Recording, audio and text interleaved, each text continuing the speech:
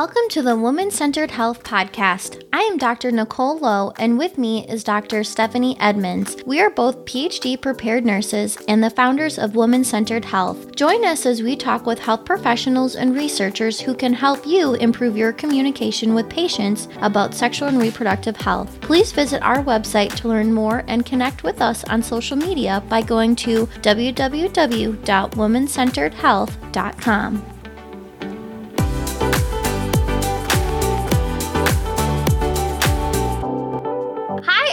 And welcome to the Woman-Centered Health Podcast. Today we are speaking with Shannon Wilson, a licensed mental health counselor, about perinatal mental health. Perinatal mental health is always something that is important, but it seems especially important during this time. We also want to remind our listeners that you can support the WCH podcast and get a beautiful PDF of all of our show notes by becoming a patron of the Woman-Centered Health podcast. And you can learn more about doing that and becoming a patron by visiting our website at www.womancenteredhealth.com. Hi, Shannon. Thanks so much for being a guest on our podcast today. So we always start off with the basic question of if you could tell us a little bit about your background. Yeah, thanks for having me. I'm really excited to do this and hopefully put some good information out there. So I feel kind of lucky. I always tell people that I always knew that I wanted to be a helper. And so from high school going forward, I knew that I wanted to be helping in mental health social services in some capacity. And so I pursued my undergraduate degree in social work and graduated in 2005 from the University of Iowa with that. I worked as a case manager for a couple of years. And during that time, I realized it wasn't quite what I wanted. I couldn't quite devote the individualized attention and care and assist people in changing some of the things that were causing, some of the constant struggles that they were facing. And so I ended up going back to graduate school in 2008 into the rehabilitation counseling program, specializing in mental health. And then I graduated in 2010 from there. And so I worked for a little bit in substance abuse. And then that's when I worked with my first postpartum mama. And I really, really enjoyed the work. It kind of intersected with me becoming a mother myself. And so when I decided to open my own practice in 2014, that's when I started to pursue more education and get more experience in this area. And can you tell us a little bit about what you do now then? So I have a couple of roles. I co-own a group practice. And so a lot of what I do is just kind of day-to-day operations of the practice. And then I continue to see clients. I carry a pretty full caseload still. I see adults only. I don't see kids or teens. And for pretty much any presenting issue, but my expertise is in perinatal mental health specifically. So that means that I see women through all aspects of reproduction. So preconception planning to pregnancy to postpartum. I work with women dealing with struggles with infertility, dealing with perinatal loss, birth trauma, things like that.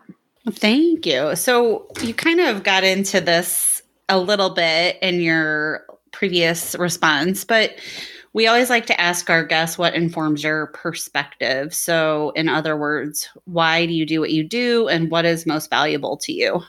So I love being a therapist. I feel so lucky that I get to do this work and that I get to be with people and help them in some of the most vulnerable times of their life. And so I am a relationship person. Relationships are really, really important to me. Just being able to establish that meaningful connection with my client, it fills me up. I get a lot of energy and fulfillment from that.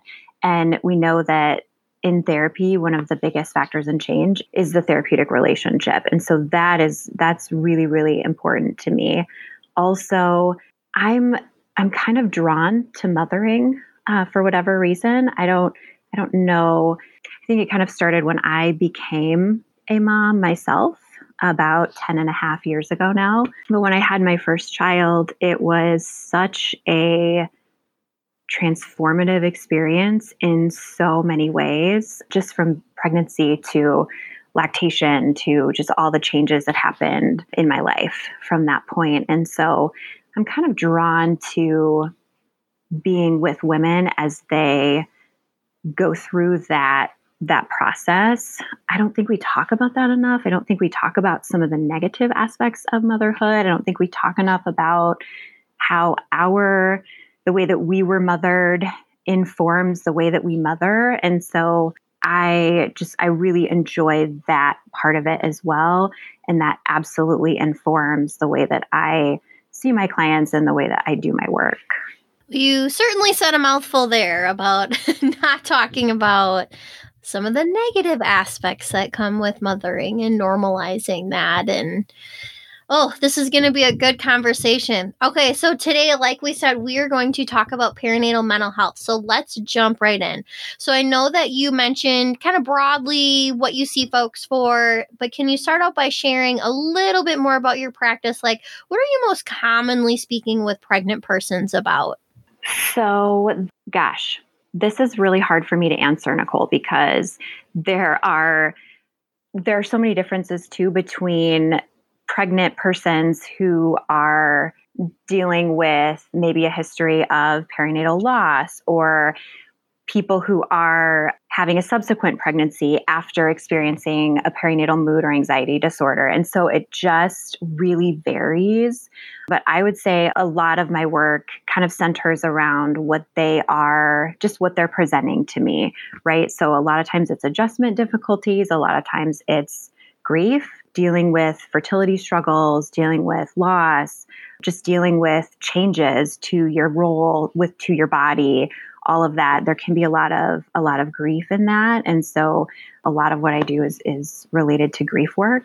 And then if it's someone who has had, for example, birth trauma, or they've had a mood or anxiety disorder postpartum before, we do a lot of planning for their subsequent postpartum experience. So, what can we do to mitigate risk and help them have a better experience this time around?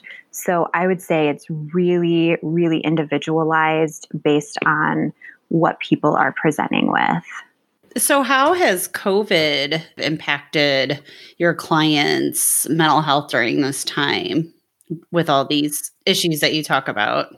That's a really good question. COVID has impacted everything. I think that there's more anxiety that's happening right now, right? Just in terms of actually like getting the virus, there's anxiety about all of the changes, all of the uncertainty that's going on. People don't know what to expect. They feel a lot of loss of control. I know kind of initially too, there was a lot of fear about partners being able to go into the hospital and be there for birth. I think that pregnant and postpartum families are impacted really significantly in that they are more isolated and they're kind of being put in a position where they have to make decisions that are really hard to make. So they have to decide, okay, do I completely isolate and not risk getting the virus, or do I let people in and get some of the emotional and physical support that I need as I'm dealing with this major life change and then risk, physical illness as a result of that? And it's kind of an impossible decision. And so it's really, really impactful. People are experiencing a lot of decision fatigue right now. I think there's so many mental gymnastics that we're going through as we make just everyday decisions, right? Like, well, should I stop at Starbucks? Oh, I don't know. Are they going to be open? Do I have my mask with me? You have to kind of weigh all of the risks and benefits of all of those decisions. And so people are really tired. They are really, really drained. I'm also seeing a lot, especially with the the political climate that we've been in and also the holidays coming up, families are suffering. Families are disconnected. People are at odds about how to handle this thing. And so people don't know how to talk to family members. They feel judged. They feel frustrated and resentful. And so it's bringing up a lot of that. And we're chronically stressed, right? Like that is just stressor upon stressor upon stressor is happening right now. Can you I know this is probably a question that would lead to a very long answer, but can you kind of walk us through generally how you help patients get through this time? It's a really unique time to be a therapist right now because as I'm helping people, I'm also going through the same things. And so it's really hard to have to regulate myself all of the time while I'm in session too. So the first thing is doing that. Otherwise, I'm doing a lot of just kind of validating and supporting, reminding people that collectively we are all suffering right now. This is not just them, right? It's kind of everybody. Everyone is suffering and we have to experience it and feel it in order to move through it. Giving people permission to grieve the losses that they're experiencing. I don't like toxic positivity. And I think that we get a lot of that on social media and, like, well, yeah, this is bad, but look on the bright side or think about what you're grateful for. And I absolutely know that there is space for that, but I also think there's space for feeling all of the crap that we're dealing with. And then I've been telling people too, we talk a lot about boundary setting with other people in their lives. We talk a lot about assertive communication, and then just kind of normalizing the fact that there really aren't any good decisions here. Like I'll often tell people, like, we have a menu full of shitty options right now. Like there are no, like everything on the menu is bad, right? And we have to kind of pick like what is the least shitty of all the things for us right now. And so you're not going to feel good about whatever it is you're choosing, right?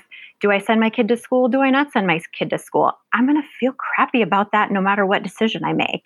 And so kind of reminding people that there's no good or bad, right or wrong, and just supporting them in the decisions that they're making. I think everyone needs to hear what you just said. I mean, when you say a menu of shitty options and no matter what you pick, you're going to feel shitty. I mean, could you have said that any better? I don't think so. I really don't. I mean, that is so what's happening right now. Mm-hmm. And I was having a conversation with someone not that long ago, and you have mentioned this a couple times, is grief. And I think when people think of grief, it's like, oh, you're grieving the loss of your infant or you're grieving the death of someone. But how much we're really grieving our previous lifestyle to the pandemic and grieving not being at work full time or these transitioning roles. Like you mentioned, like when you become a mom, that kind of can change some things. And so I think you highlight some really important things that we need to recognize, that we need to expand our definition of grief and recognize that you can experience grief with these role transitions, with this lifestyle transition. So I just so appreciate what you just said. And that's so true. I mean, there is just so much loss right now. For the start of the pandemic, I cried every single day, right? Like being at home, just because there is so much loss. We are losing so much. And so I think being able to allow people to experience it and to name it, right? Because you feel a lot of things, but the last thing you think about is grief. And so being able to name it and identify, oh, yeah, that is grief that I'm experiencing. I am sad about this. This is a loss. This is disappointing. This is hard. And then giving people the space to actually just kind of move through that so that they can do the things that they need to do. Can I ask you about, just in case our listeners don't know exactly what toxic positivity is, could you define that? And then also talk about how that is a little bit different than being, what's the word I'm looking for? Self-aware or, expressing gratitude, that type of thing. Yeah, there's a lot of, I think in like popular culture, there's a lot of kind of looking for the positive and turning a negative into a positive and, all of that stuff in order to reframe the way that you think or bring perspective or whatever. And I think there's absolutely space for that. But I think what often gets missed there is that people are having real feelings and that those feelings are valid and legitimate and normal. And so it's really minimizing and dismissive then to say, someone who's lost a lot, to say, okay, well, at least you have a job. At least you have a job that you can go back to, or at least your kids are healthy or whatever, right? And I tell people a lot, when we're reframing and when we're trying to kind of challenge the way that we think about things, we're not necessarily going from a negative to a positive. We might be trying to go from a negative to a neutral, right? To try to decrease some of the emotional intensity. But that's only if it's distorted or if we're not really seeing it rationally and clearly, right? But related to COVID, we're seeing it pretty rationally and pretty clearly, and it sucks. And so we're allowed to feel however we need to feel about that. And I think the more that we allow ourselves that space to feel it and move through it, the better. And there are absolutely exceptions, right? We can get really stuck in that mindset, and that's more problematic and more indicative that we need to do some work. But I think for most people, allowing the feeling and then moving forward is helpful. And that's different than showing gratitude or that kind of thing. Like, we know gratitude, there's research behind that says that an attitude of gratitude can be really helpful. But again, I think it's the timing of it, right? It's not meant to be dismissive to what you might be experiencing. And most people kind of naturally, that's the beauty of grief in general, I think, is I can tell when people are starting to move through their grief, when they start to find some meaning and purpose in it, right? And so they might start to see some gratefuls in that. And so, but we have to allow that to occur and not stop it dead in its tracks. Yeah, that makes a lot of sense. And part of the reason I asked that is one of the questions that we had already planned on asking you is about minimizing and dismissive communication, particularly from healthcare providers and clinicians. So can you talk about that in the context then of pregnancy or postpartum period? What are you hearing from your clients as far as things that are really dismissive or minimizing? Yeah, there's a lot of things that can be minimizing and dismissive, and I could probably talk about this for, days. But I would say anything that's like a platitude, I think people who are dealing with loss or dealing with fertility struggles, they often get, okay, well, everything happens for a reason, or at least da da da da da. And rather than allowing those feelings to be there and that individual to kind of come to that on their own, we're uncomfortable with other people's difficult emotion, right? Like, it's hard to sit with sadness or frustration or fear or uncertainty or anxiety. And so we can respond to that then by using those types of platitudes to try to make them feel better, right? And then they're not ready. They're not ready to go there. They're not ready to feel better yet. They just kind of want to feel what they're feeling. And so being able to take cues from them and say, okay, I'm just going to validate what your experience is right now. Like, yeah, I see that you're really sad about this. I get that. We don't have to try and fix what people are experiencing. And I think that's really important, that idea of fixing. And it's hard because as a provider or clinician, right, you do that because you want to, in essence, fix people. And so when you see someone broken in front of you, your natural tendency is, I just want to fix. And part of this also comes down to maybe a bit of emotional intelligence and that difference between sympathy versus empathy, and recognizing that with empathy, you don't have to fix. You can just sit and feel with, and oftentimes that's more healing than quote unquote fixing it with these platitudes. It's huge. And I think that when providers can do that, it really builds respect and trust in the relationship. And it really helps them start to move through whatever it is they're experiencing.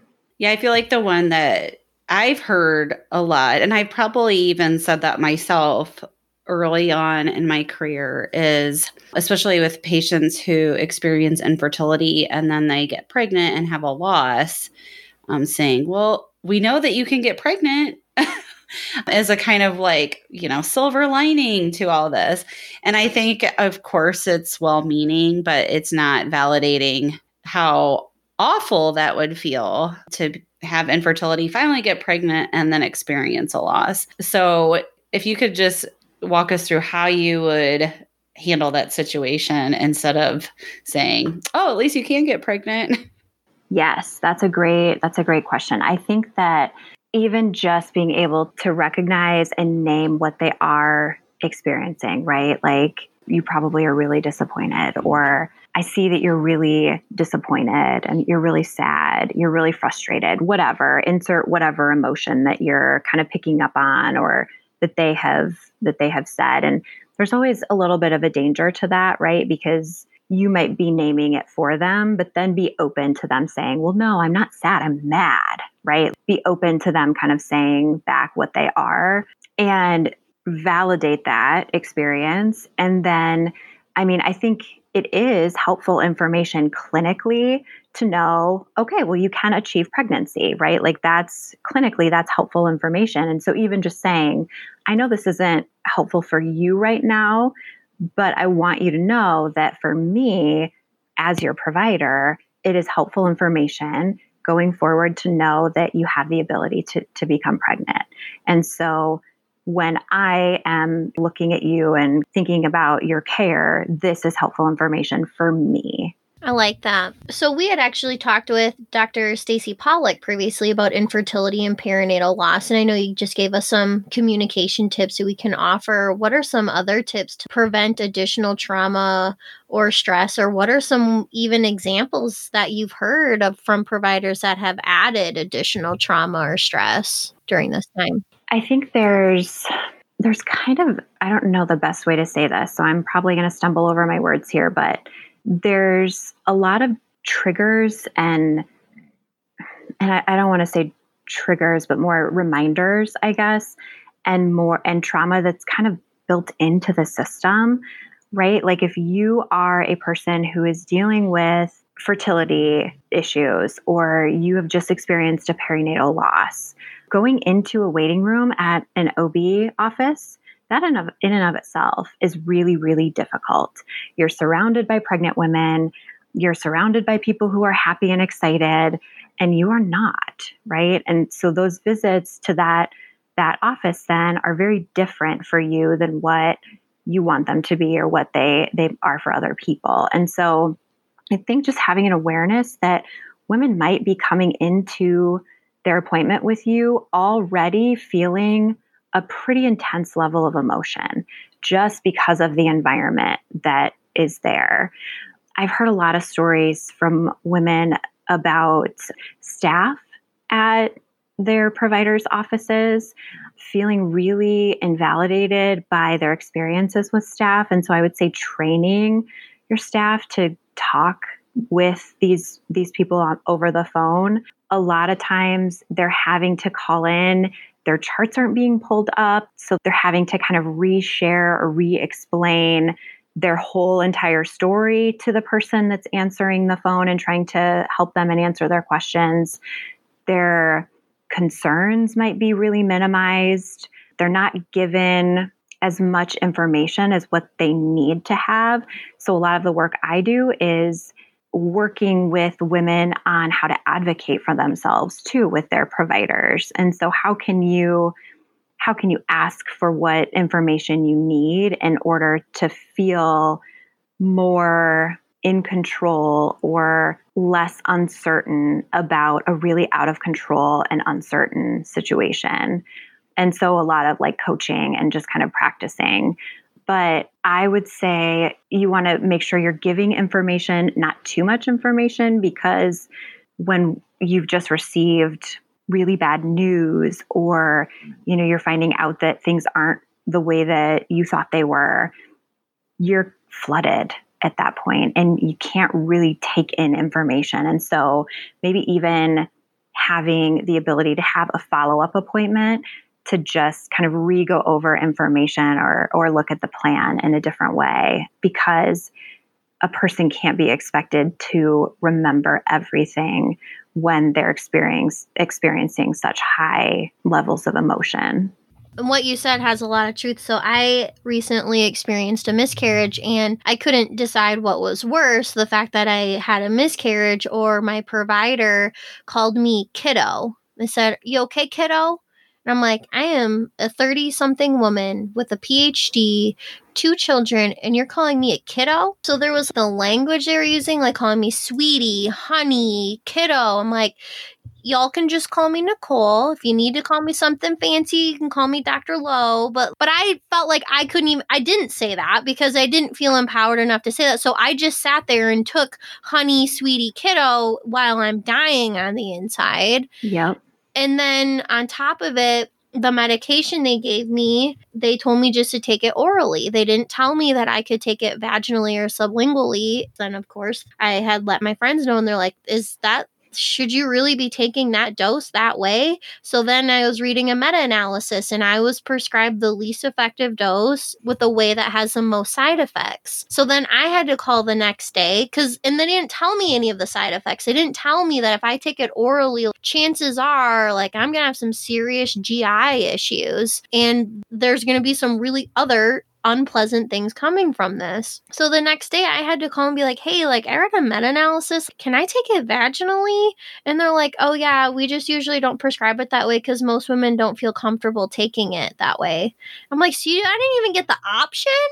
And so in this was all these layers of what I was being called, what I was being diagnosed, the information I wasn't given on what to expect from side effects and how to take this medication. And again, I'm like, I don't know what was worse, the miscarriage or all this other crap that happened with it. Oh, and then when I went to get it, I had to go to 2 pharmacies because one couldn't pull up my information. And then they kept questioning me if my birthday was really my birthday. And I was like, yeah, I just decided that being a Gemini wasn't working out for me. So on your paperwork, I decided to change it. Like, are you, so again, it's like all these things, that's staff, that's the pharmacy that are impacting this grief and terrible situation. And like, there's none of that recognized. No, none of it recognized. And it's just frustrating the way that it can be handled sometimes. And the way that it's handled really, really impacts the perception of and their ability to cope and move through it in, the healthiest way possible. And it also impacts their level of trust in their provider. And that is something that is really hard because that's one thing that I always encourage people is, okay, well, if you're having anxiety about this thing or you're wondering about this thing, maybe you need more information. And I want you to have a provider that you trust, that you can talk to and you can make your healthcare decisions with in an informed, collaborative way. And so when that trust is eroded, and it is because the office staff is a reflection of the provider, right? Then it's really hard for women to come back from that. It is. And I don't live in a big city. So I'm in one of those areas where OB clinics are closing all over because it's rural and they're expensive to support. So now the clinic I need to go to is the only place that will deliver you in a 60-mile radius. So now you're really cutting off people. And so I'm in this disempowered state of like, well, I know I should go there, but at the same time, because I don't want to drive an hour for every prenatal appointment. So it really can compound stuff. And yeah, it's frustrating. Well, first of all, Nicole, thank you for sharing that story. I had obviously know about it, but thanks for sharing it publicly through our podcast. But I just want to recognize too that you are going to be one of the most empowered people probably on the planet in this situation. And in this time of grief and loss, you just can't be, and you shouldn't be expected to be. So I just want our listeners to acknowledge that your patients, even the most empowered patient, is not going to be able to always speak up for themselves. And so we as clinicians need to be the ones who are acting appropriately in those times and therapeutically. Okay, so moving forward, thank you for giving me the platform to share that. Thank you for sharing that. It's hard. It's so important. And I had a miscarriage at 15 weeks with my third pregnancy, and it is so difficult. And it's one of those situations where it's a club you obviously don't want to join, but there's more people in that club than you recognize. And Yes. It's like, once I said, oh, I had this miscarriage, I was all of a sudden, all these women are like, oh, me too, me too. To your point when earlier, Shannon, like nobody's talking about this. And it's like, I'm not saying we need a badge that says I miscarried. How about you? But again, this is something that we need to normalize and talk about. If this is happening at such numbers to which it happens, why aren't we communicating this to folks? Like, this is a reality for you, could be a reality for you, and it's also you're not alone. And I think you probably see this in your practice a lot, is this feeling of like you're alone and you're the only one who's ever dealt with this, and how isolating that is on top of the grief. It's really difficult. I'm glad you brought that up, because I think that one of the things about perinatal loss that's so different from other types of loss is this idea of like being kind of alone, right? Suffering in silence, because a lot of times, there's so much out there that, okay, well, don't disclose that you're pregnant until 12 weeks, which I hate, by the way. I think everyone can do what they need to do, right? If you are more of a private person and that's not something that you want to share with people, by all means, don't share with people. But if you are a person who's like shouting from the rooftops with excitement, like, oh my gosh, I'm so excited about being pregnant, then why not share that? Because then what happens is, if you do experience a miscarriage, then you're not necessarily getting the support, because then all of a sudden you have to disclose, okay, I'm pregnant and I had a miscarriage, right? And so I think that I think that idea just promotes some stigma here and really perpetuates that idea of being alone and isolated and trying to deal with all of those feelings by yourself. Yeah, I mean, my mom found out that I was pregnant the day I told her I had a miscarriage, because I was, like you said, I was waiting I want to make sure I have a picture and things are good before I tell everybody, even though I was really excited. So here I am calling my mom bawling, and she's like, oh my God, what happened? And I have to tell her that I'm pregnant, and not all in the same phone call, which super sucked. Yeah. And I had a friend who also had a miscarriage, and she hadn't told anybody. And she still hasn't even told anybody that she had a miscarriage, because she hadn't told them that she was pregnant. And she's like, I feel so alone that I can't grieve with my family because I didn't tell them I was pregnant to begin with. And I'm like, so how terrible is that? Yeah, it's hard to go through that by yourself. And what's so baffling to me is that because it is such a common experience, we don't have to. Right? Like, we don't have to go through it alone. I've had clients who will say, I had no idea that my mom lost a baby or my mom had a miscarriage until I did. And then she told me. So then it's just kind of this thing that you carry, and you're not able to share that burden with other people. And weirdly, it's so there's so much comfort that comes from knowing you're not alone. Yeah. Even just hearing the words, like you said, Shannon, like I had one at 15 weeks. Even just knowing that is somehow very therapeutic. Yeah, there's hope, right? Like, Yeah. Other people have been there and moved through it. And, there's so much comfort in the human connection.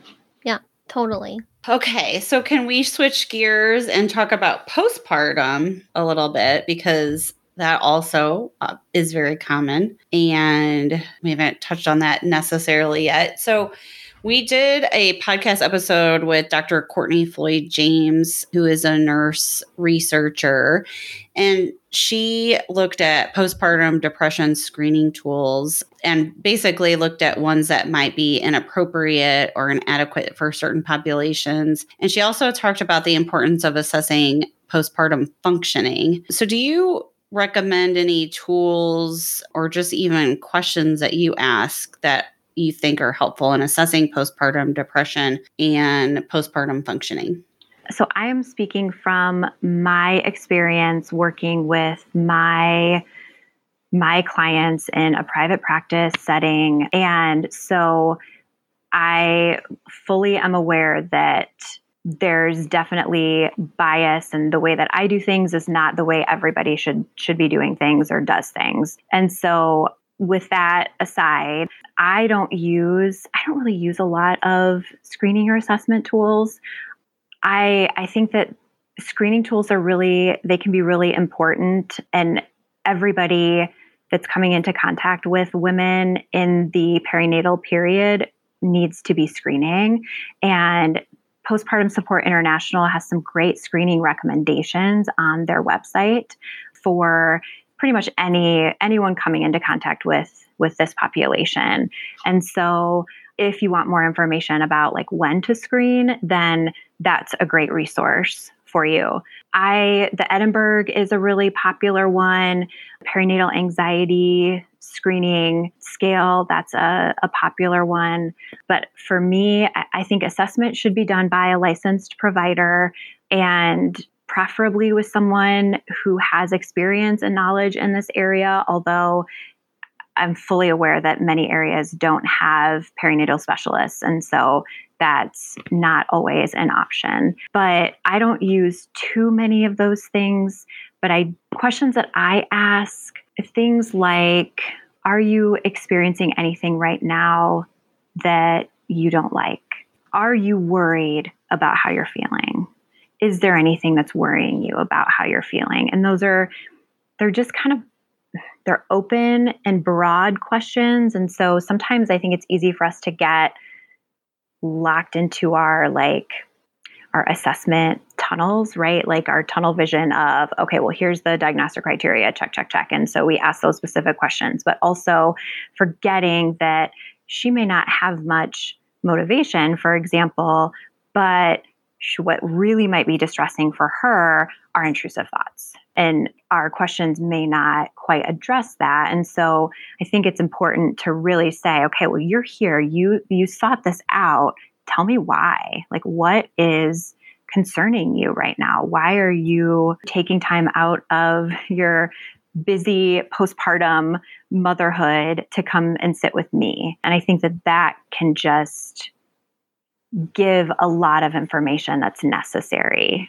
Shannon, can you repeat? I love this question that you said, and I want to make sure that it's on everybody's brain.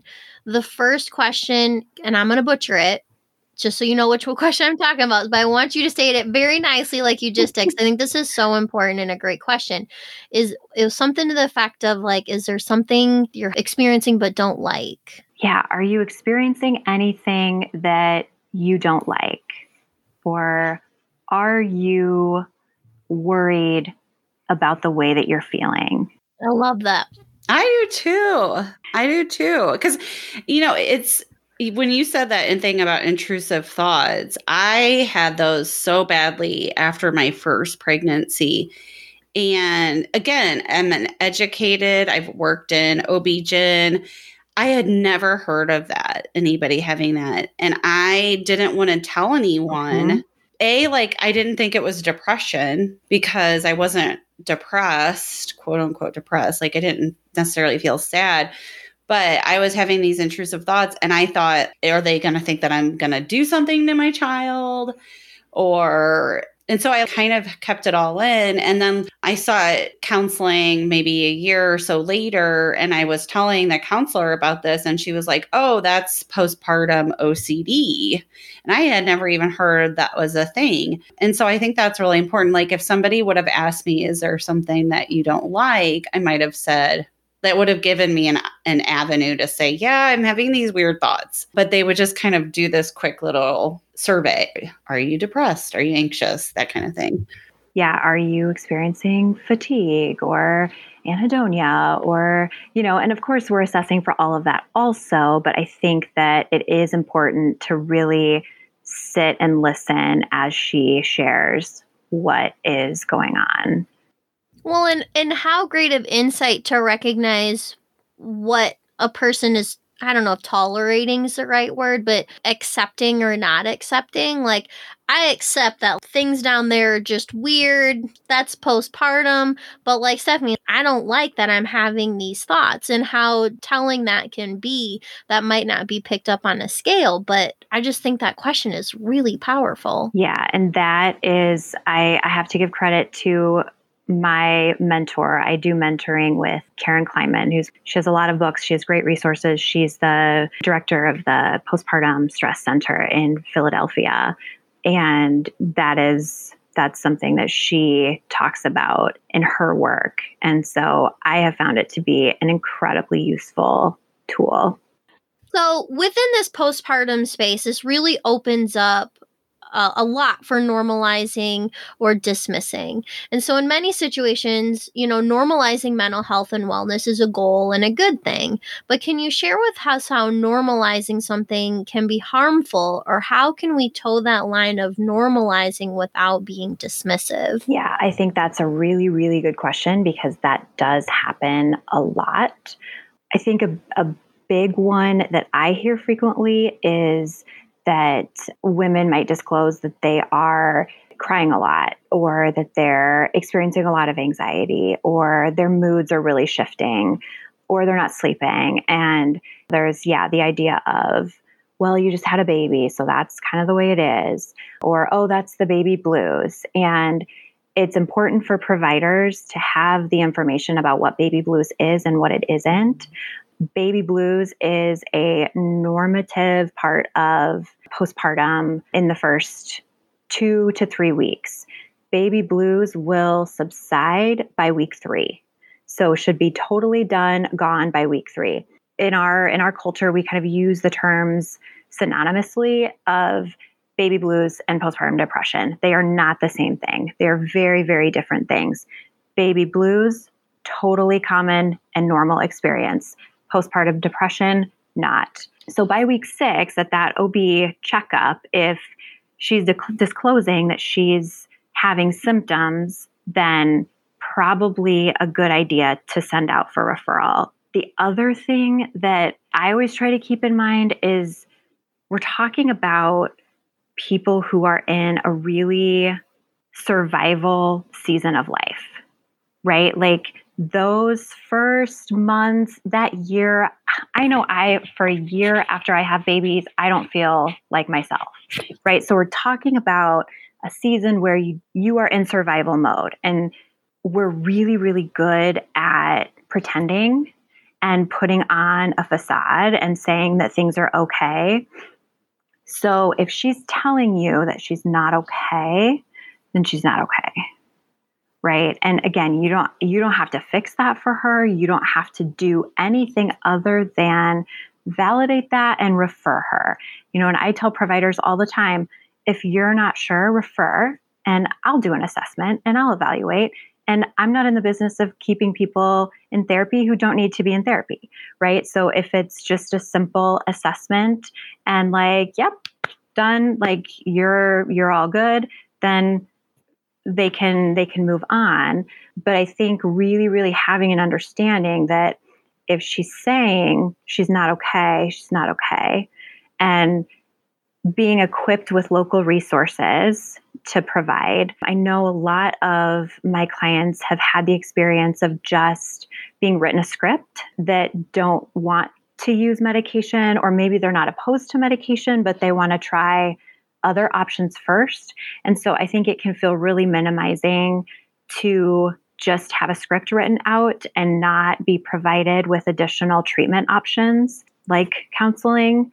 Some people don't even know that counseling is really an option. So they're like, well, shit, I don't want to take medication. So then they just don't follow through on getting that. And then they may never, that may significantly delay their help seeking behavior.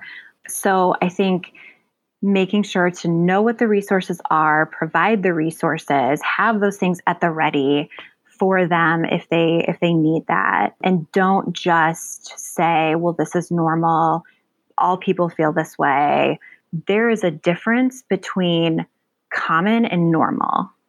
And so kind of differentiating between, postpartum depression is common and it's not normal, right? And so there can be, like you were saying, Nicole, about knowing that you're not alone as a person who's been through a miscarriage. It's the same thing. It can be helpful to know that it's common, but it's not necessarily normal. Can I ask about the kind of relationships you have with providers, like what that looks like? How do providers find you, and do you communicate back and forth?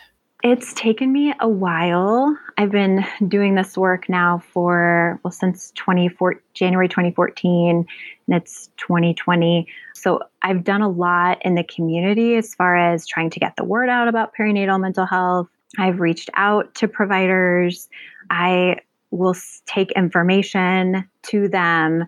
And so there are some that are really phenomenal referral sources. There are some that I've been able to collaborate with in terms of caring for clients, particularly if they have dealt with pretty significant birth trauma, and I'm trying to help advocate for them about, how can you best work with this person?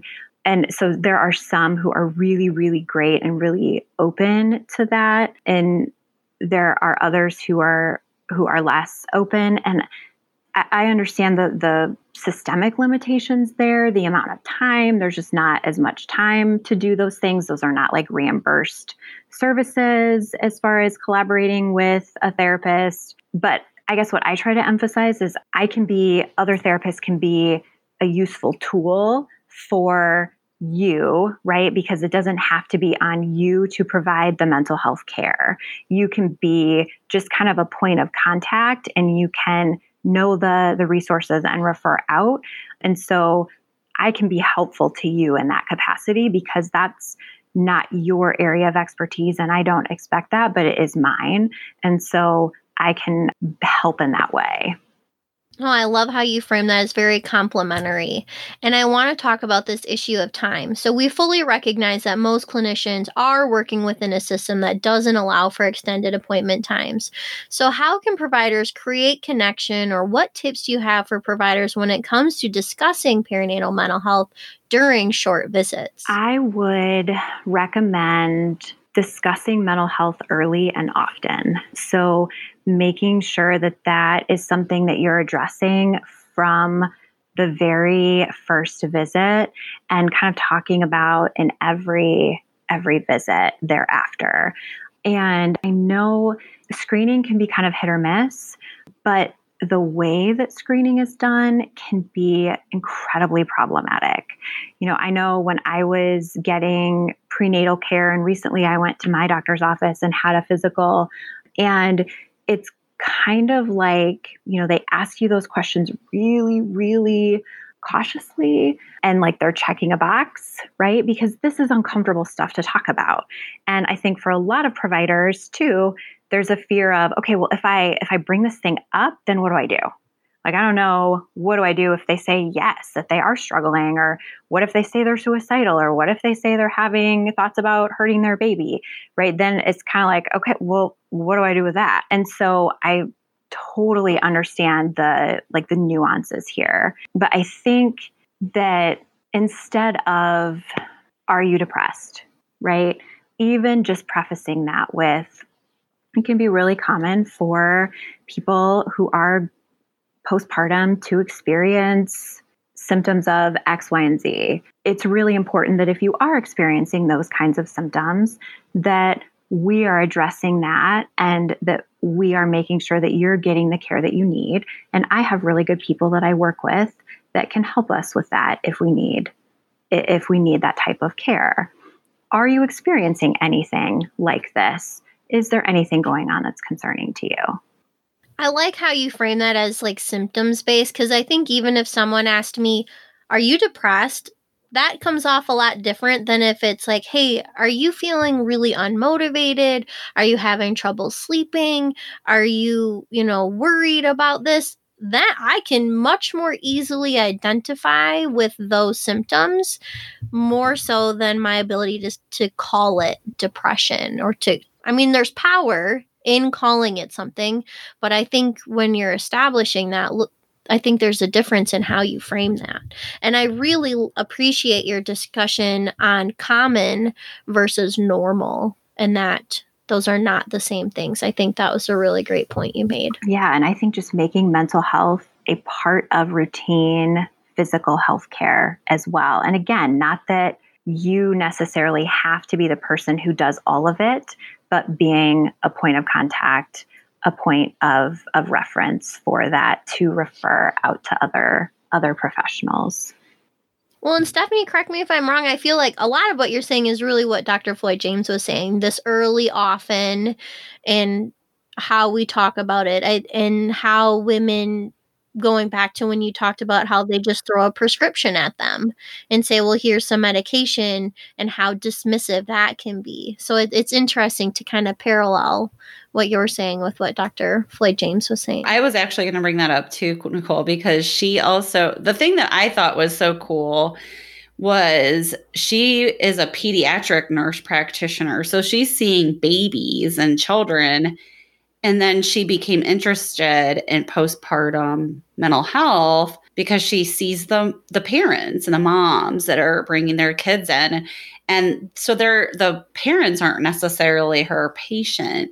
But that's a lot of the time when we seek, like when we're pregnant, we just stop after that 6-week postpartum appointment, and it's all about baby then. And nobody checks on mom, which of course the mom, you have to support the mom because she's supporting the baby or the parents. And so I just, so even though our target audience for our podcast isn't necessarily pediatricians, that they are probably really important at that point to kind of intervene. Well, as point of contact. Yeah. That's when women are having contact with the medical system. Yep, absolutely. And I think that I love that. I love that she was on and that she's interested in doing that work, because they are the people that are seeing parents in that time frame. And so they are a really unused opportunity, I guess, for intervention for families. And so I will actually there are a few pediatricians locally that refer quite a bit. And I think that is so awesome and so helpful. Well, and I think it was kind of one of those, I don't know if you'd call it a duh or an aha moment, but when she said, when you look at ACEs for kids, so many of them are dependent on what happens to the parents. Mm-hmm. And so she's like, if I want to improve the health of my patients, the children, I can't ignore the impact that parents have on these kids. And when she said that, it was like, yes, of course, but they're not thinking like that. Like, it was just one of those moments that just made so much sense. And so, yeah, calling all pediatricians. Yep, I would agree. And they're, again, going back to the PSI recommendations, they have that as part of their screening recommendations. So as you're talking about that resource, what are some other tools or resources that our listeners can access to learn more about perinatal mental health? Yes. So Postpartum Support International is a great resource. So they're an international organization. They also have state chapters Each state has, not each state, but many states have chapters. And they have information on their website about local contacts where you can call to get resources. They also have lists of providers on their website. They have support groups on their website. And then one thing that I really love that they're doing is they're offering a perinatal psychiatry consult line. So it's a line for physicians to do a physician to physician consult. So they can call and get information about medication or any other aspects of treatment in this population. There's a pretty significant gap in terms of perinatal psychiatry because OBs don't necessarily have the psychiatry background, and psychiatrists are often more uncomfortable or not as knowledgeable about providing medications during pregnancy and lactation. And so there's just kind of a gap in services. And so this is a really great tool that can be used for physicians that would want to use that. I have another question that we didn't have already planned, but got me thinking about with COVID, maybe the positives in all of this. I'm assuming that most of your work now is via Zoom or whatever platform you're using. And I see that my biggest struggle with seeking counseling when I was postpartum is that you just don't have the time. Like you're always with this baby. And then if you're working, the baby's at daycare, but you're working. So you either have to take time off work or find other childcare arrangements. So do you kind of foresee, like with COVID, maybe mental health professionals extending the mental health part of it? Yeah. I'm not even sure where to start with that, Stephanie, because I have a lot of thoughts about this. Okay. So just bear with me as I run through them. So first of all, I think that more than likely there will be more utilization of telemed services. Insurance wasn't really wanting to pay for it prior to COVID. That is happening now for most payers. Teletherapy is a really great resource. I'm very glad that we have it, particularly now. That being said, I don't know if I'm old school. I don't know, but I like to be in the room with someone.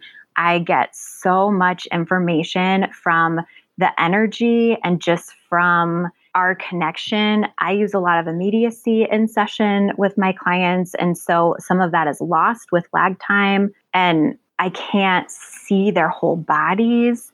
And so for me personally, I will never fully do telemed, but might continue to offer it as a resource if necessary. I always allow parents to bring their babies in arms with them to session if needed. And it can actually be a really great assessment tool when babies are with their moms. You know, if you have someone, the baby's sitting there and you're talking with mom and the baby makes a sound, and then mom is like, oh my gosh, see, they always do this. They always do this. Then that's a great thing to kind of use and check out. Like, well, what is it that they're doing? And tell me why is that distressing for you? And, there's so much information to be gleaned from watching the interaction in that dyad. So I always allow babies to come to session as well, because it absolutely can be a barrier. So I fully respect and know that there are a lot of barriers to in-person counseling, and telehealth can mitigate some of that. But I will always much prefer to see people in the room. A nice mix. Yes. Yeah. But I think Nicole and I talked to someone else. Like, I feel like now that telemedicine is reimbursable, they are not going to be able to go back on that. Yep. But I agree. I think there needs to be a mix of it. Yeah. But thinking of like where Nicole lives, that's a lot harder to access professionals like yourself. Mm-hmm. So. Yes. I think there's space for it. Absolutely. Mm-hmm. Like there's a need for it. There's space for it. Okay, so we had a beautiful conversation and you've given so many great tips, tricks. I'm just wondering, what is the one thing you would want all clinicians to know about perinatal mental health? This is your platform. What would you want to share with everyone? No pressure or anything. I would say that don't think that this doesn't apply to you or to your practice, right? Because if you are a provider who's coming into contact with women in the perinatal time period, so pregnancy, postpartum, this is an issue that will impact your practice. And just because you may not be assessing for it or it may not be disclosed doesn't mean that it's not there. And so the one thing that I would want all providers to know is just to have a basic sense of what this is, what are things to look for, and then what are your local referral sources so that you can intervene early and get these families the help that they need. I like that. Yeah, that's really powerful. Just saying that if you, this applies to you, I think it's impactful. Mm-hmm. I have a question. So we had a mutual friend connect us to Shannon. What is it that you do that you feel makes women just feel so heard? How can they establish that trust and that hearing relationship?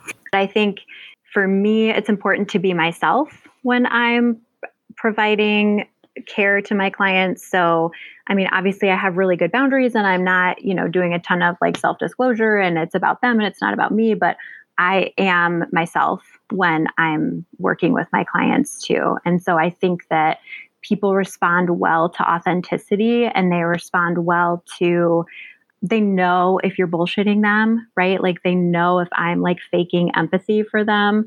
And I think that people respond well to a provider also who's confident in the information that they have and in their approach. And so I think that people feel safe knowing that, at the risk of sounding like super egotistical here, like I know what I'm talking about. And I think that people respond well to that.